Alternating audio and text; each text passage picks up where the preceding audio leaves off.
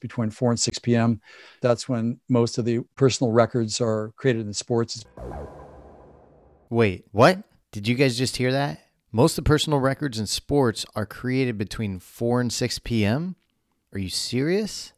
You know what that means? We now have a window of opportunity where we know that our bodies perform better, and probably our minds as well.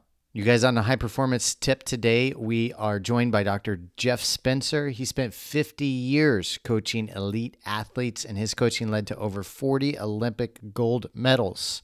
He's coached everybody from Tiger Woods, Lance Armstrong, Richard Branson, Dave Asprey, Vice Admiral David H. Buss, the rock band U2, and Olympian after Olympian. You guys, and today he is talking about his daily routine and when he performs at his optimal state. And apparently, the time of day that everybody pretty much sets personal records in sports history. Let's hop into it with Dr. Jeff Spencer. What's your daily routine like these days? Well, it's like up early. I'm up at 5 or 5:30. I say a big round of prayers for myself and my family and my clients in the world. And then I do a little tea action, a little green tea with a little cream in it.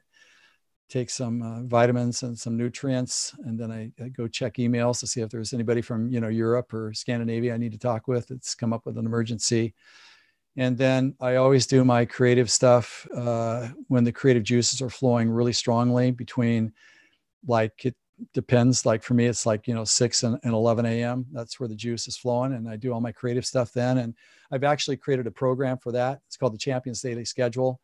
And that'll be out as well. It shows in explicit detail exactly what a perfect Champions Day is, what we should be doing when to gain the most momentum and conserve as much energy as possible. So I do all the creative stuff early because that's when I got the juices flowing. And then I'll get into the executive coaching side of it after my creative stuff is done. And then around 4 o'clock, that's when the fitness kicks in. And I don't know if you know this, but that's when most of the personal records are created in sports. It's between 4 and 6 p.m.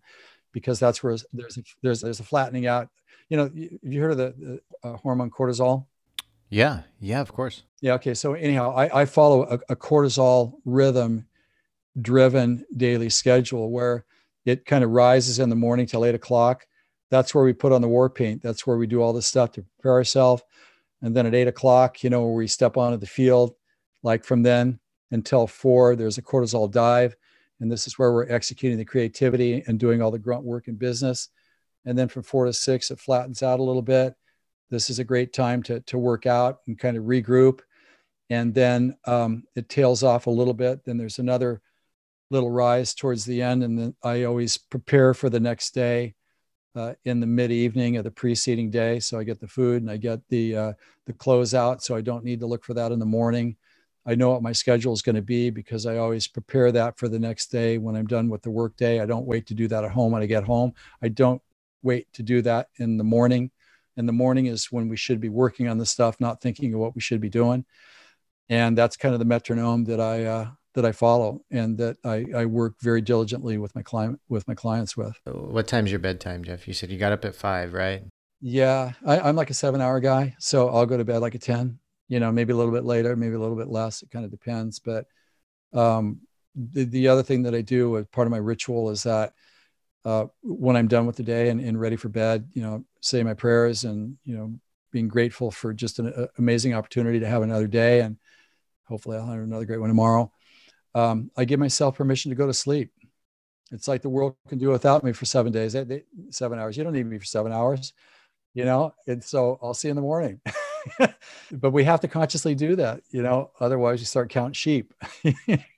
Well, and I think that's a great thing to do because there's so many people that are struggling with sleep these days because they're spending so much time on their devices. And probably in the past, before electronics and the internet was out, people were struggling with sleep too. They just handled it differently.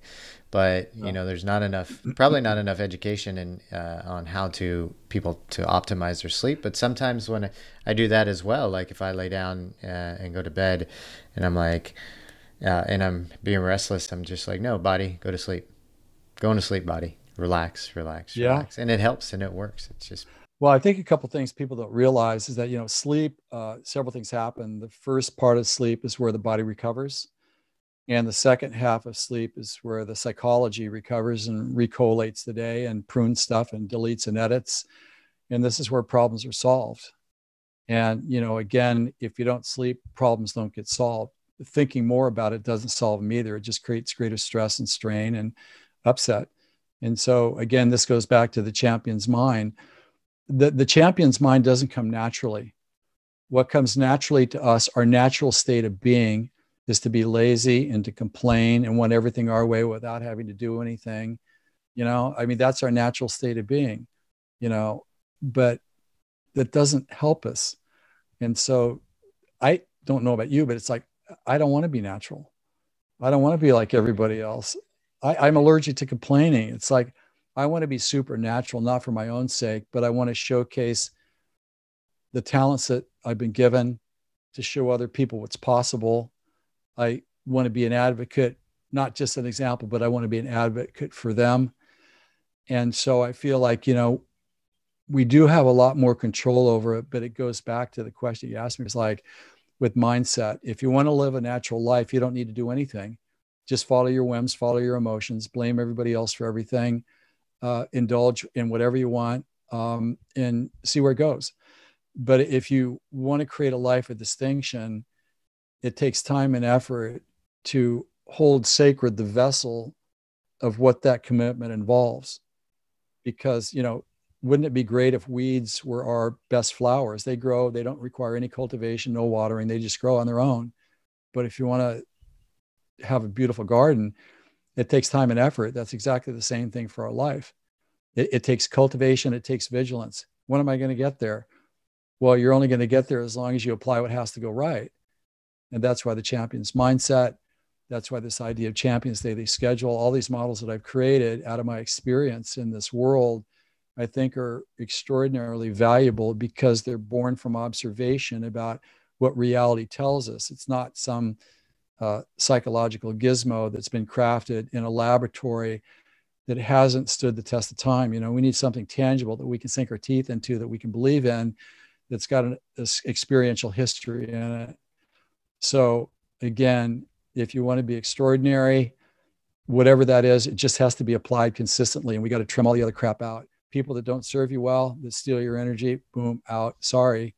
We got to sort of prune it back and get out from under the encumbrances that are holding us back and suffocating us just to stay neutral. If you like what you're hearing and want to make sure you don't miss any of these tips, please subscribe, leave us a review, and share with your friends. See you on the next episode.